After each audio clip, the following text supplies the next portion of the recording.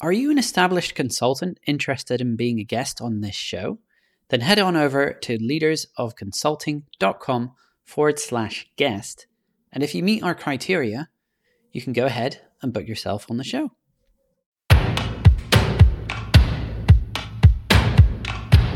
So welcome back to Leaders of Consulting, the show that brings you interviews with experts in the trenches at the forefront of consulting, sharing their own perspectives, industry insights, and resources they've picked up along the way.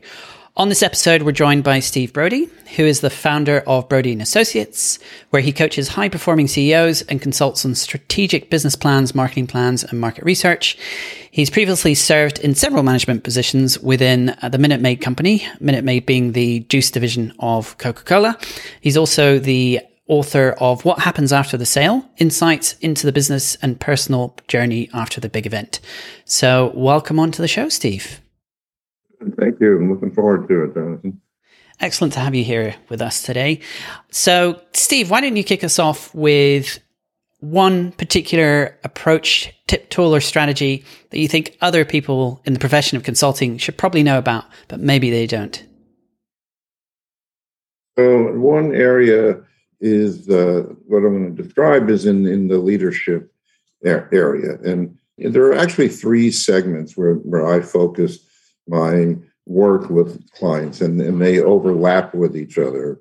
And so it's kind of the intersection of these three things. The first is the leadership area, and that's what I'll come back to in just a minute, some of the tools that I use for that with a CEO or founder. That leads to the second area, which is strategic planning, which really deals with where is the person going? Where is the business going? What is the future? What's the future of the company in that evolution? And that overlaps with then the kind of natural step question to the third area, which is a discussion about exit planning. So when is someone thinking about exit, or how long will they be staying in their firm? So it's the intersection of those three, of leadership, strategic planning, and exit planning. So if I start with the leadership area, the tool and what I find is very helpful that some people use, but not all of the coaches or consultants that I know. I use an instrument that I'm licensed to use from one of the well-known companies called Berkman International. So there's some well-known names like DISC and Myers-Briggs. You may have heard of some of those. Berkman is one of the larger ones like that. And it's a personality assessment. So when I'm meeting with a client or even a prospect, a very interesting part of the discussion is, how do they appear? How do they come across? And how do people see them? And often they don't really tune into that. And these kind of instruments can be very helpful to give them some perspective. So, as you probably have seen, there is no right or wrong. Some people say, well, can you give me 5 things that every CEO, has to do? What are the right or wrong? And it's very hard to do that because each CEO has a different background. But what is important to pay attention to is, what does this particular person have? What is their background and what is their interest level? Because they have to know about themselves, where their interests are, in order to interact with their team members. And so there's a lot there. There's a lot there that the instrument really helps to stimulate the conversation. In fact, very often I think that probably one of the degrees that I should have had instead of just a business degree would be a degree in psychology, or a degree in clinical psychology, because we're really tuning into what are the motivational elements that make a person behave or influence in a certain way. And a lot of that it's the personality, as opposed to something they're going to read about in a business book, in an academic book. Yeah, very interesting. Yeah, I saw Berkman on your profile, and that was one that that was a personality assessment I hadn't heard of before. I'm familiar with DISC, but Berkman's one that's new to me. Can you describe how that might be slightly different from some of the other traditional kind of personality profiling or assessment? Well, it's similar. I mean, some of the big ones, the large ones that are used across the U.S. and in other countries as well, but these are all nowadays an internet-driven, and it's a software tool. So if someone goes through in the Berkman, it takes about 30 minutes.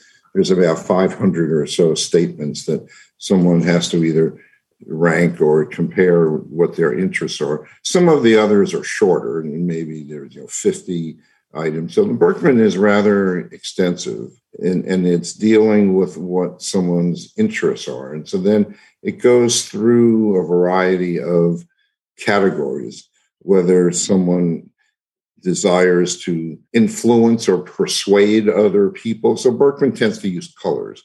Green is an indicator for persuasion and influence.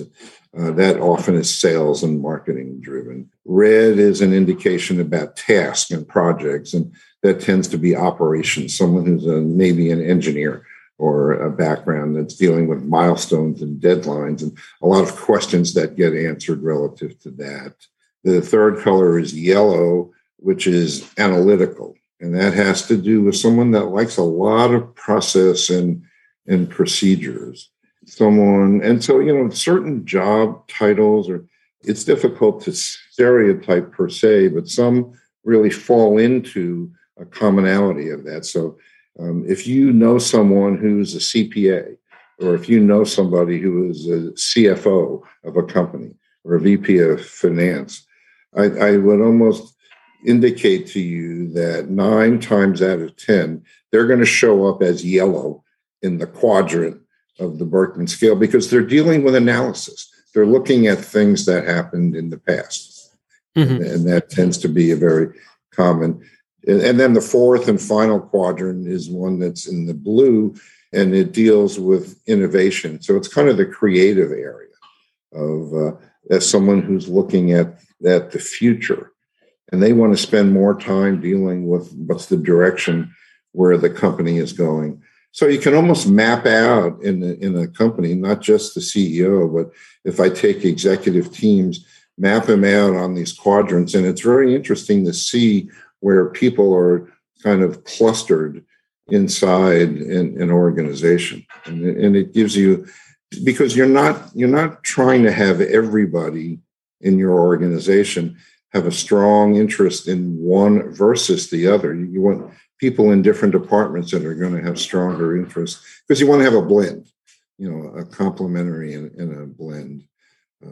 But you can almost think about the culture of some companies. And if we were to take broader views or perception of a company, it wouldn't be too difficult if I were to walk you down a path or ask you some questions about, give me some companies that you think are highly creative or always focused on new things and where that's going. And pretty quickly you'd get to, maybe you're talking about the Googles of the world. Maybe you're talking about Microsoft. You're talking about Apple. You're talking about people that are looking at all of these trends of what's happening. And some companies will tend to have a lot of influence surrounding that. Others will focus, maybe it's energy related and oil and gas related, topical subject now with what's going on in the world and Ukraine and Russia and people that have a background in engineering, you'd almost always find fall into the red quadrant. So you can use this to try to help the conversation in mapping out what a good organization mix might look like. Is the way that it gets used. Yeah. I would also imagine that it would come in handy when understanding the culture of an organization, like some of the ways you've described, or understanding how people want to be communicated to, or what sort of things resonate with them. Yeah, it really does. And I'll tell you one of the biggest ones, and this is the one that I always have to kind of remind my CEO clients and prospects that they'll ask me, can I use this instrument with a candidate that they're interviewing or someone that they're looking to fill a certain role? And I say, well, yes, we can. It can be very helpful. And the question they'll ask then, will this indicate whether, so I give this assessment to someone, to XYZ, will it indicate to me, should I hire this person? The answer to that question is no. It will not, it will not indicate that. But what it will do is it will give you a very good feel for what is a driver of this person, meaning what is the person interested in? And so what you're trying to do is match interests of the individual to then the requirements of the job, because then chances are somebody will be more satisfied in that role. So it can be a very, very helpful tool when someone's looking for a candidate. But, one of the challenges we get to is that a lot of CEOs are looking for a black or white. They're looking for an answer. Give me something that'll tell me a definitive answer. Well, very often in the business world, we don't have definitive answers. We have lots of scenarios and we have continuums, and we don't know until after the fact whether something will. In fact, some real experts and a lot of authors will say that, a way of knowing whether a CEO has been successful is really, you won't truly find out until about 2 or 3 years after the person has left that role or left that company. And then you'll really find out what some of the legacy or the things that carry over.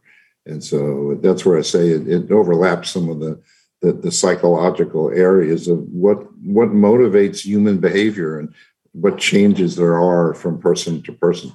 Yeah, that's very interesting, looking at things from a different timeline there. And you've had a career that's spanned, over the decades. Can you point to anyone who's had a particularly big significance or impact on your career that comes to mind? Well, there are really several. I mean, there's quite a number of people because, in the beginning, the whole first phase of my career was the corporate world. And that was with the Coca-Cola Company. And there was an individual that really was a tremendous mentor to me in those years. I was with Coke for 16 years and in the division that I was in. And he was someone that was willing to really give a lot of authority and truly delegate to people at an early age. And that just made a big impact on me. And instead of something having to wait 10 or 12 years before you get to certain promotions. So, it comes to the aspect of is a company willing to let people fail fast is kind of the characteristic. And that's what I'm describing in that regard is that's an empirical kind of basis. And what I mean is you can spend a lot of money and do a lot of market research in trying to figure out certain feedback and items. But most of the time, what most business people don't understand is that business is really a function of trial and error. And are you willing to learn from mistakes and then adjust things as you go, as opposed to predict in advance what product or what item is going to be successful. It's very, very hard to predict in advance. And so the real trick is in your ability to observe behavior. And that's what this individual that I had worked for a number of years was very in tune to that.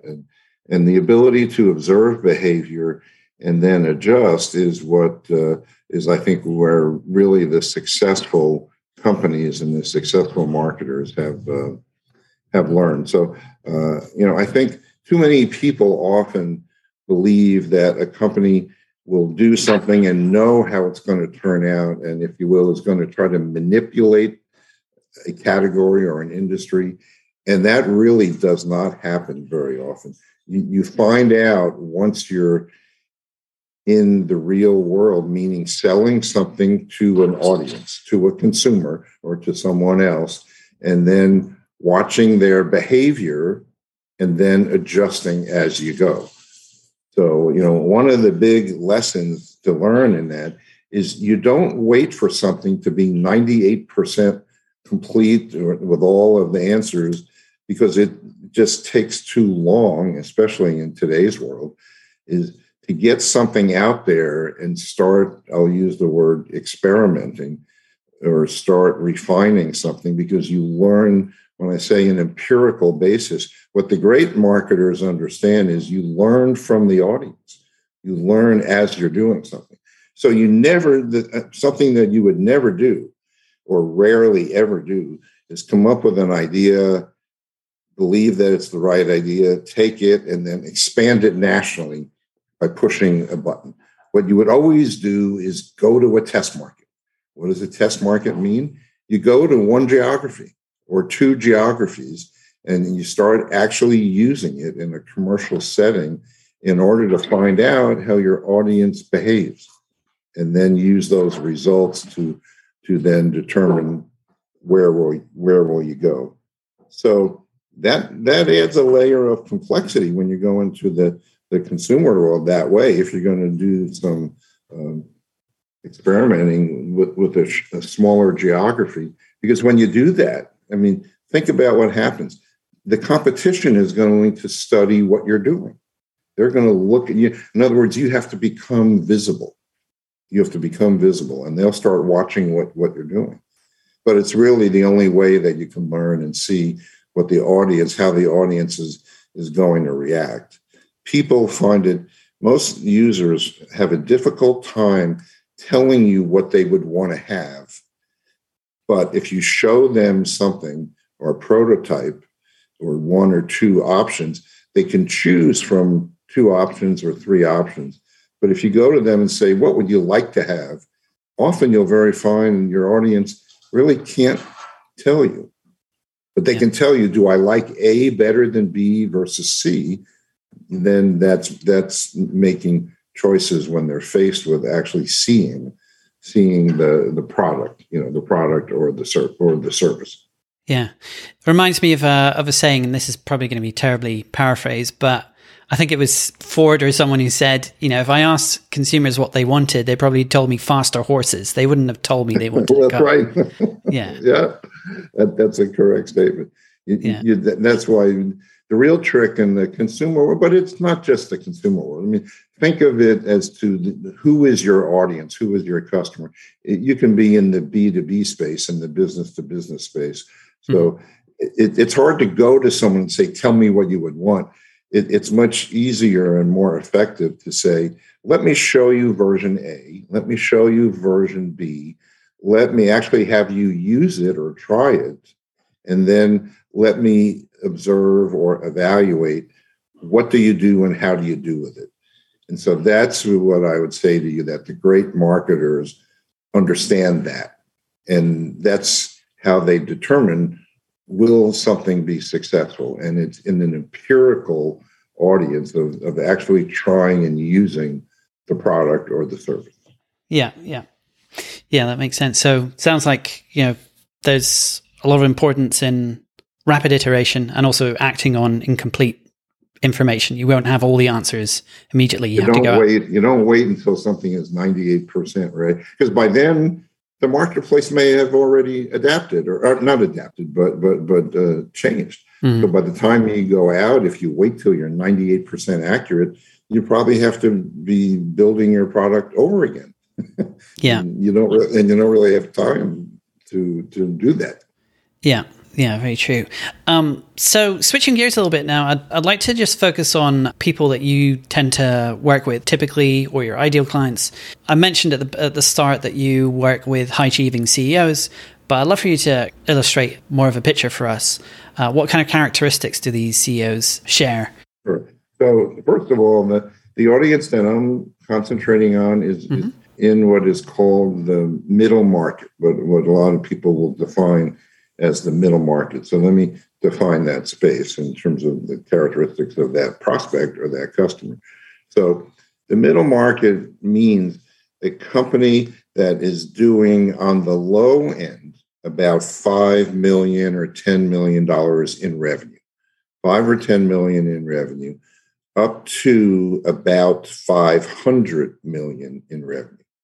So I'm not talking about startup businesses, people that are pre-revenue stage. I mean, early stage companies. I'm not describing those. That's a whole other area that some people focus on. So this marketplace of 5 to 500 million now.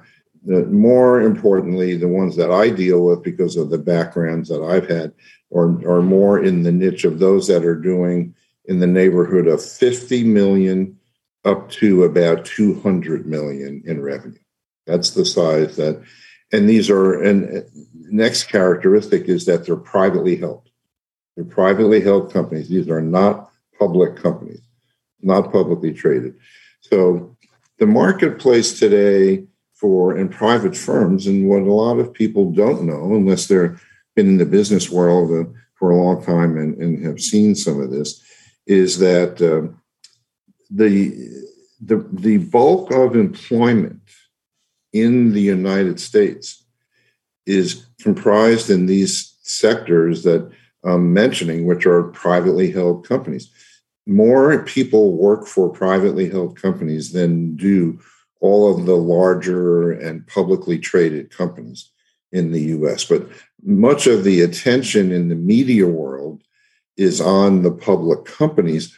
Why? Frankly, it's easier to get information about them. They have to file reports, and it's easier to find out what they're doing. But the bulk of the employment in the US is created by privately held firms. So that is the audience that I'm predominantly focused on, really not the publicly traded companies. So these people that are founders, they're the founder of a company in this space. Big question becomes, where did they come from? What were they doing before? Where did some of their expertise come from? Is it a business that was a generational business in the family? And very, very few, when you look at private companies, very few companies in the US actually make it to the second generation, the second or third generation. That's pretty rare that you'll have a company be from someone who was the father and then goes to the son or daughter, goes to someone else. It doesn't normally happen that way. So you're in an environment where you're trying to look at and say, so how do they know what they don't know? And one way of thinking about that is that the kind of characteristic that I'm really looking for, the most important one, is someone that has a mindset and an attitude about they are always in a learning environment. They want to constantly learn and determine where they should be going, where their business or where they themselves should be going. And so often they have not worked in a lot of other business environments. Now, maybe they worked for some big company, maybe they were exposed to something else, and they started to see some of the things that they like or don't like. But sometimes they have not had that kind of background. So you get to that question, which is kind of an interesting question of how do you know what you don't know? And that means that you're looking for someone who is going to be, another phrase in describing that, is someone who is a lifelong learner, that they always want to be seeing where to evolve next. And so it gets into, and a little bit earlier when I described some of the overlap of some of the areas that I focused on, it's been said that there's only two ways that someone can leave a company, that if an owner or a founder can leave a company. And one is vertical and the other is horizontal. Now, what that means, vertical means you are choosing to leave. You sell or you transfer something, or you're walking out and you have a choice to make and you leave based on some of those trends. Horizontal means you're being carried out. Maybe something has happened to you. You've died of, and so here's where we get to a dilemma, Jonathan. I mean, and one of the big challenges, and really a dilemma with these private firms, is that the majority of them do not have any type of board of directors. They have no board. So the question becomes, what happens if something happens to them? And maybe they've got 100 employees or 200 employees. And let's say they're the owner. They don't have partners. They don't have other equity owners. Suppose something happens to them, some crisis. Suppose they die. What is the future of the company, and what have they planned for? So in one sense, anyone who is an owner really needs to be thinking rather longer term about their future. And it's not that it's a morbid approach that we're talking about. And what I'm saying, the challenge is they have to be thinking about the consequence of their death. Because what I'm saying is, if they don't, I would say to you, they're really not being very responsible to their audience of employees or family, and just what will. And so when I ask someone when I'm meeting someone, you have a group of interesting questions I ask some people early on.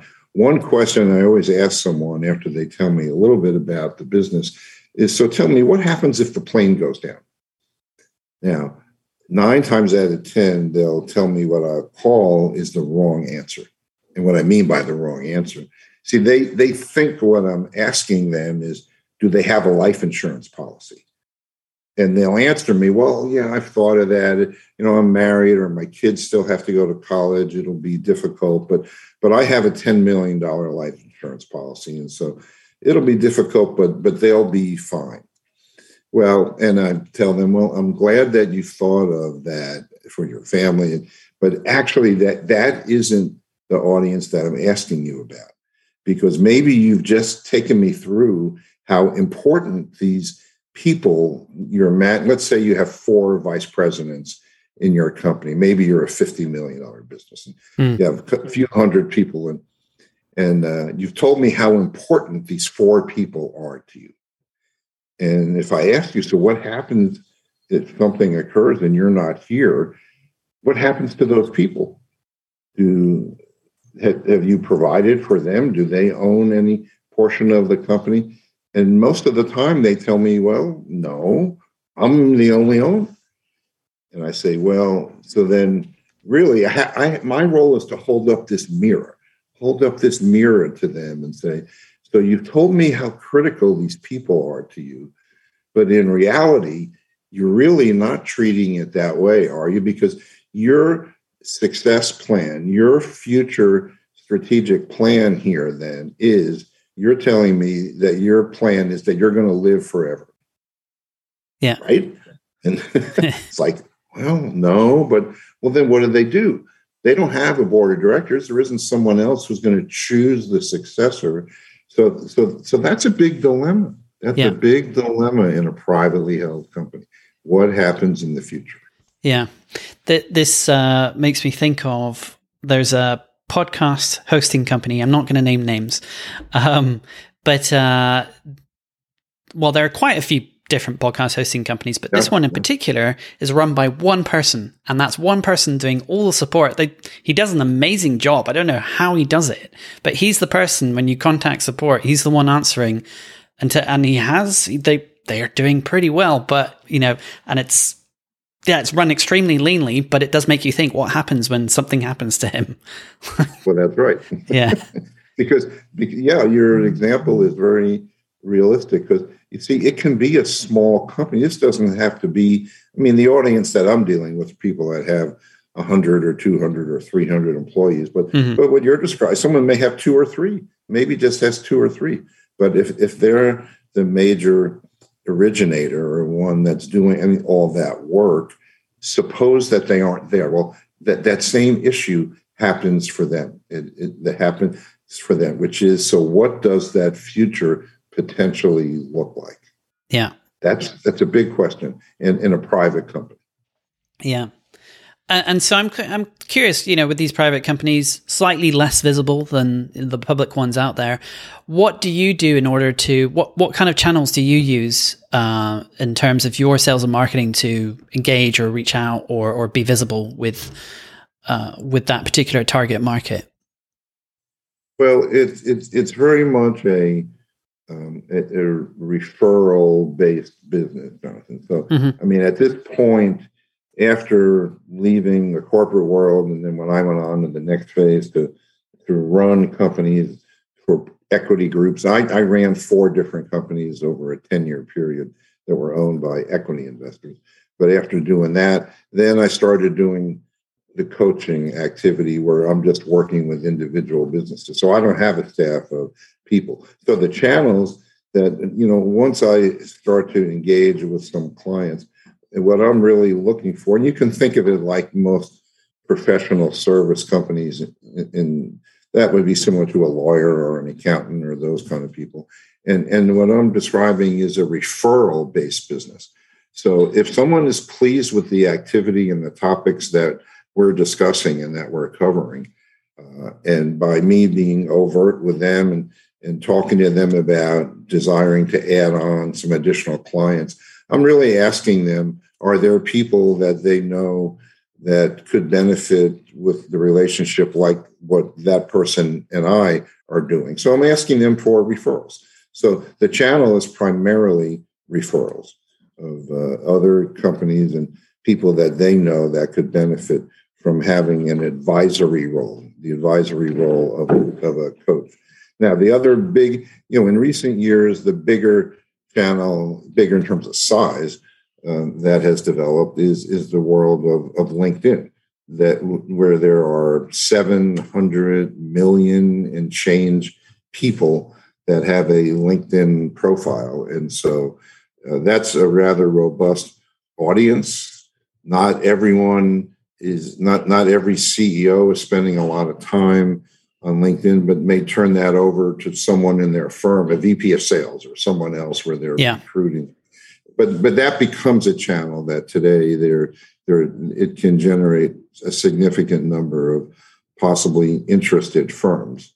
But it's harder to break through that on LinkedIn because some of those leaders, the CEOs, aren't necessarily the ones spending a lot of their time on LinkedIn. They're delegating some of that. So it has been more referral based, I would say, that has been effective to meet other people that fit the niche that I'm looking for. And therefore, it's a very fragmented, the type of activity that a business coach does.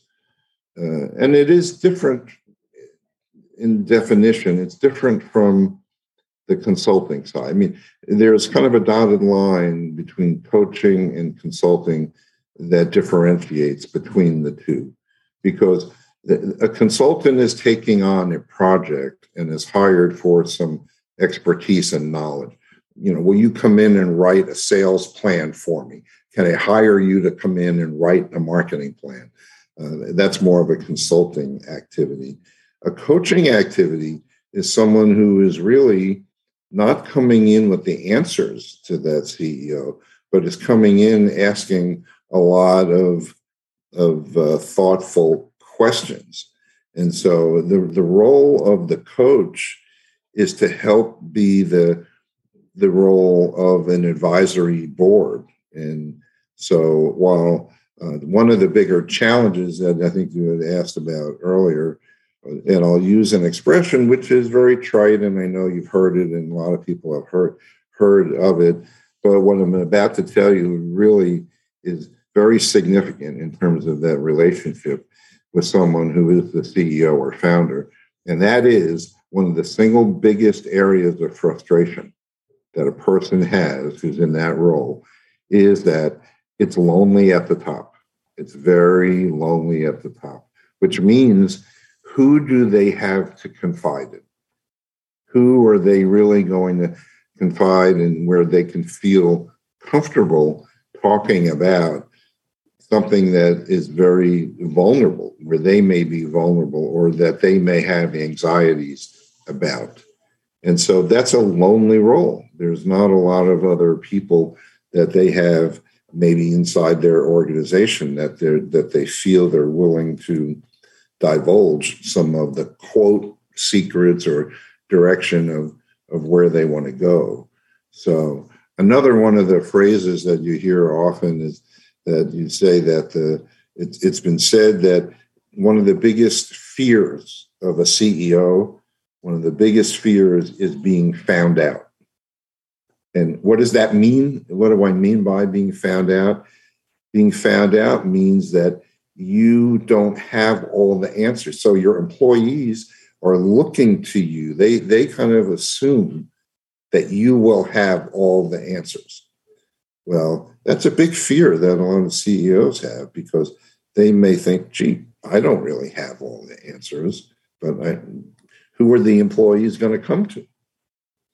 So, because it's kind of a circular activity about, and so the coaching role is to help that person who that they would be willing to divulge all sorts of confidential areas to the coach that they may not necessarily divulge to a broader group of employees. Yeah.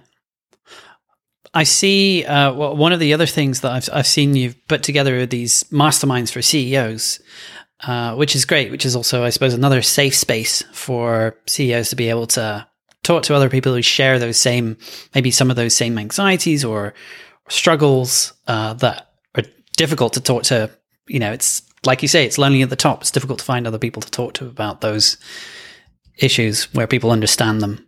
Yeah, so that can be, and that was the last thing I was doing prior to, in the last phase. I was with an organization called Vistage Worldwide, and that's a peer group. It's a peer-to-peer organization of a mastermind group, and I was involved with that for 20 some odd years, alongside of coaching clients that I had who, for whatever reason, were not in that group. And in that peer group, Vistage is the largest one in the U.S. It has 23,000 members, 23,000 companies that are members. And it follows a very structured criteria, meaning no one is allowed to be a competitor.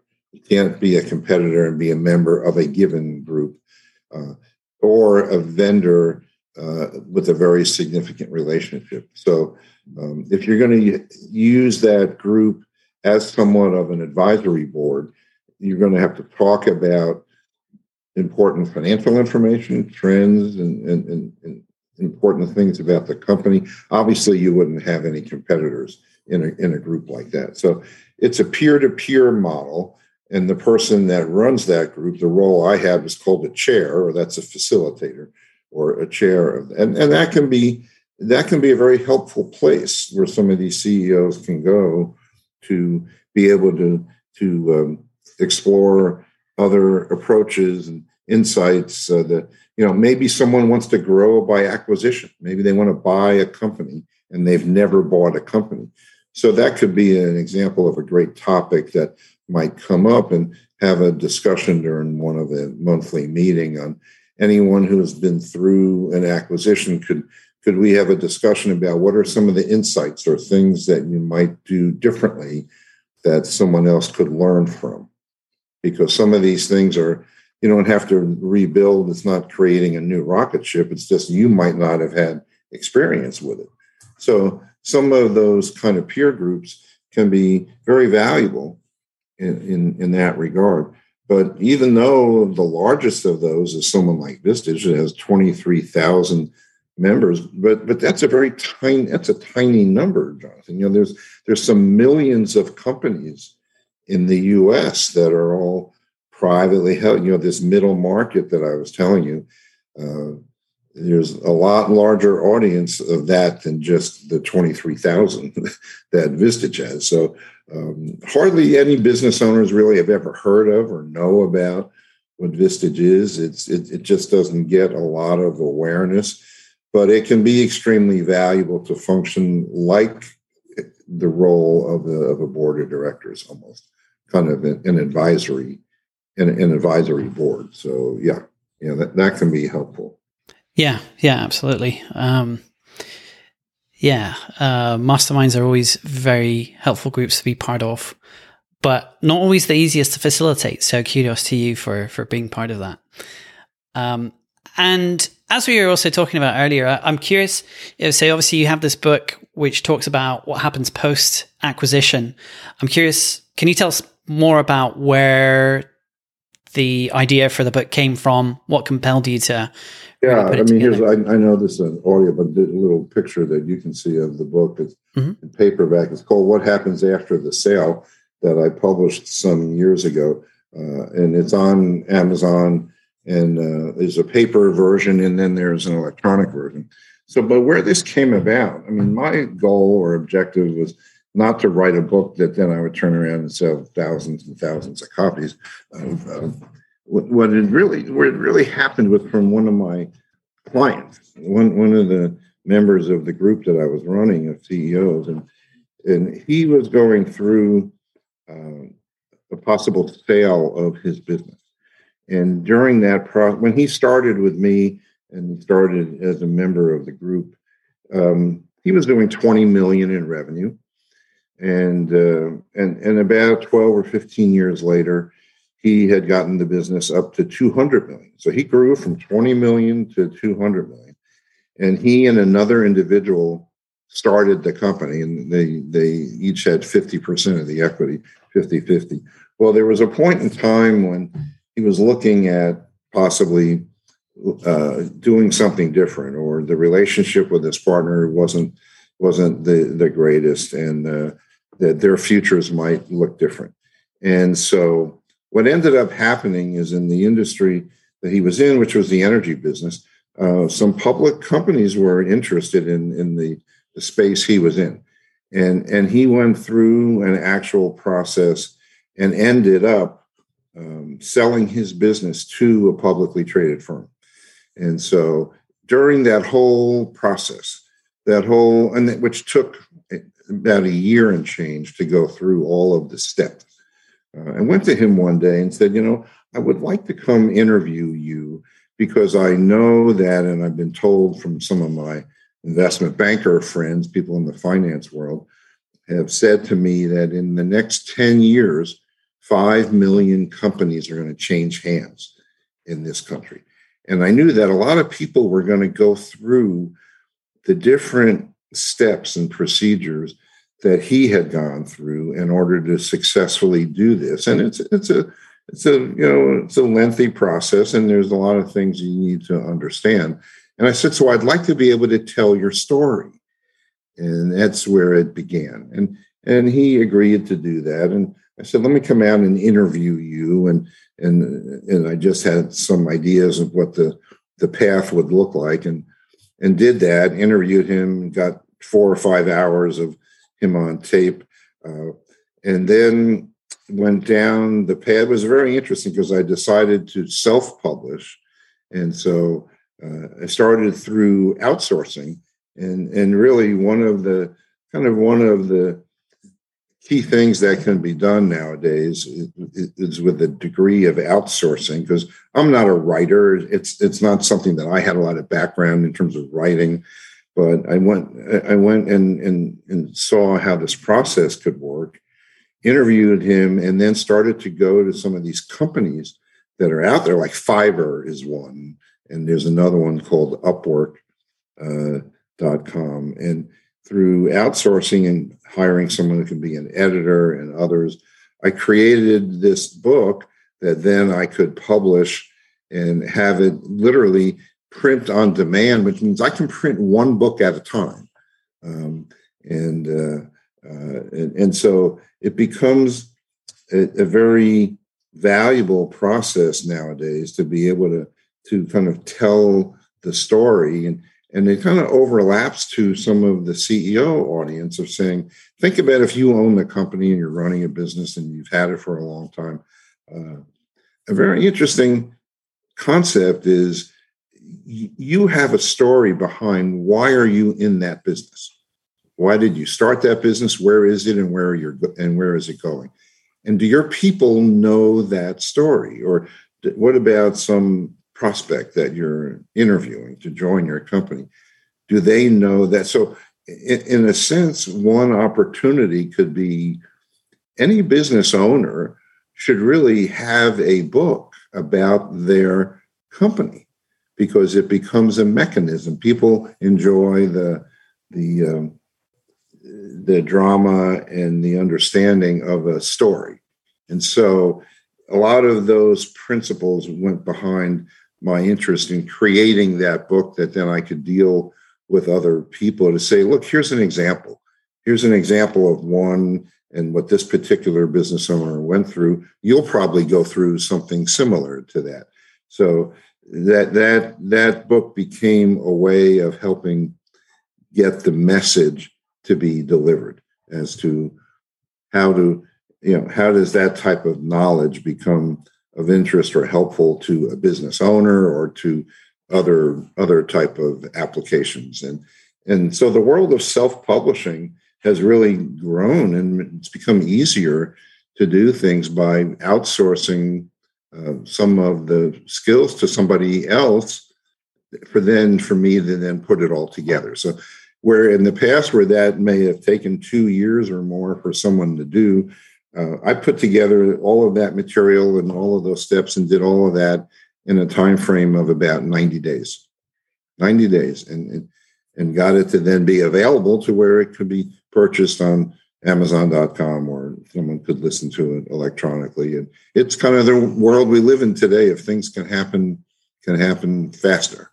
Yeah, absolutely. I'm curious, did you also, was a ghostwriter involved in that process as well? Is that something that you sourced, or is it just the editing and the other parts? This one, that is a possibility that some people do, Jonathan. This was not the use of a ghostwriter. Yeah. But what I did, it was something that I was exposed to from someone else, and that because I actually interviewed my client and had all these 4 hours worth of all of that.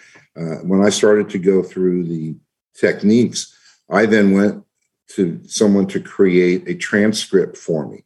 So I went to Fiverr and I hired someone. I said, I have a digital file. It's 4 hours long. I would like to have a Word document created.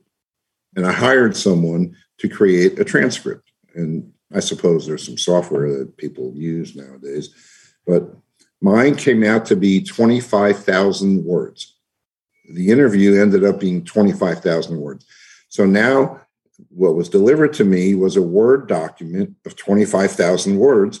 And based on the size that I wanted of the size of the book, which is like a 6 by 10, and that would turn out to be about 80 some odd pages.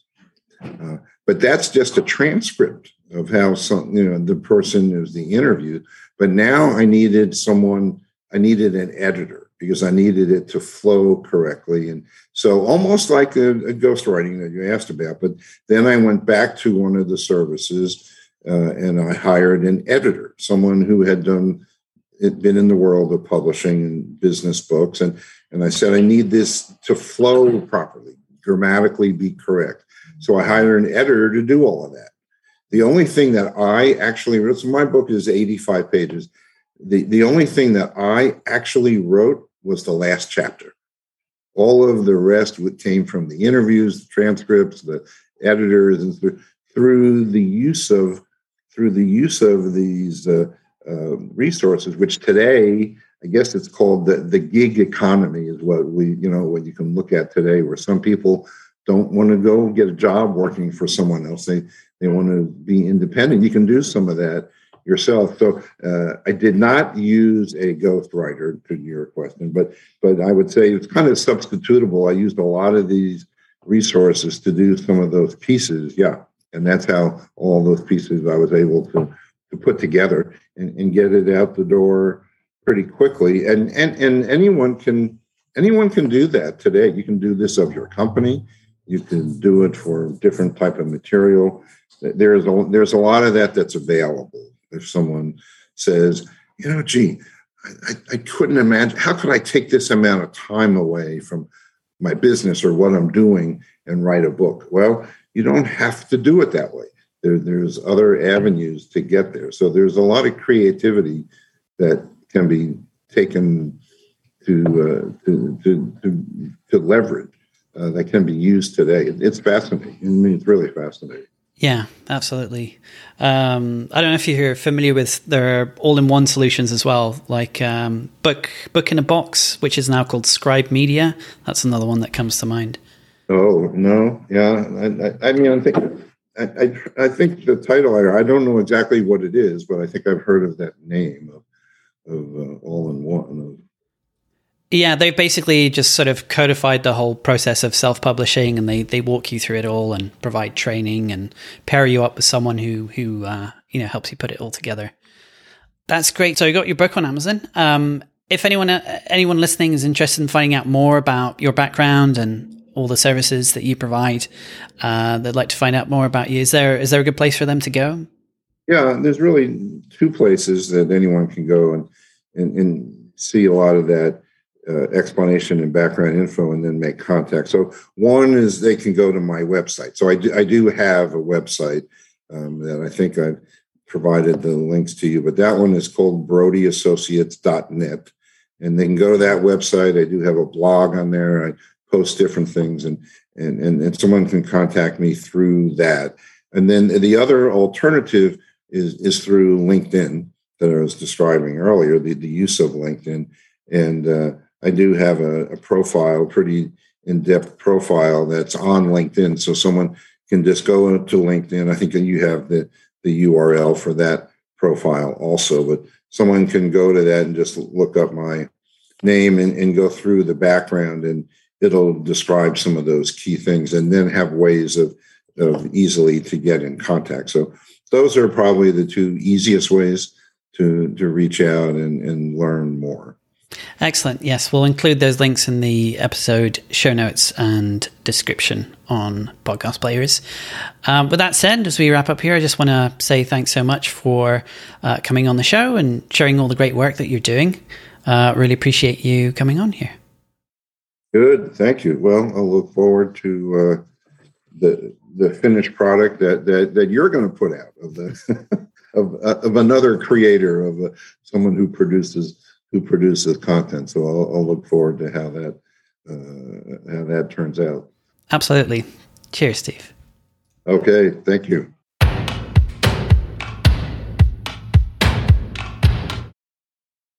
Thanks for listening. This show is brought to you by Spotlight Podcasting, which is an agency I run, where we help consultants launch podcasts that align with their business goals.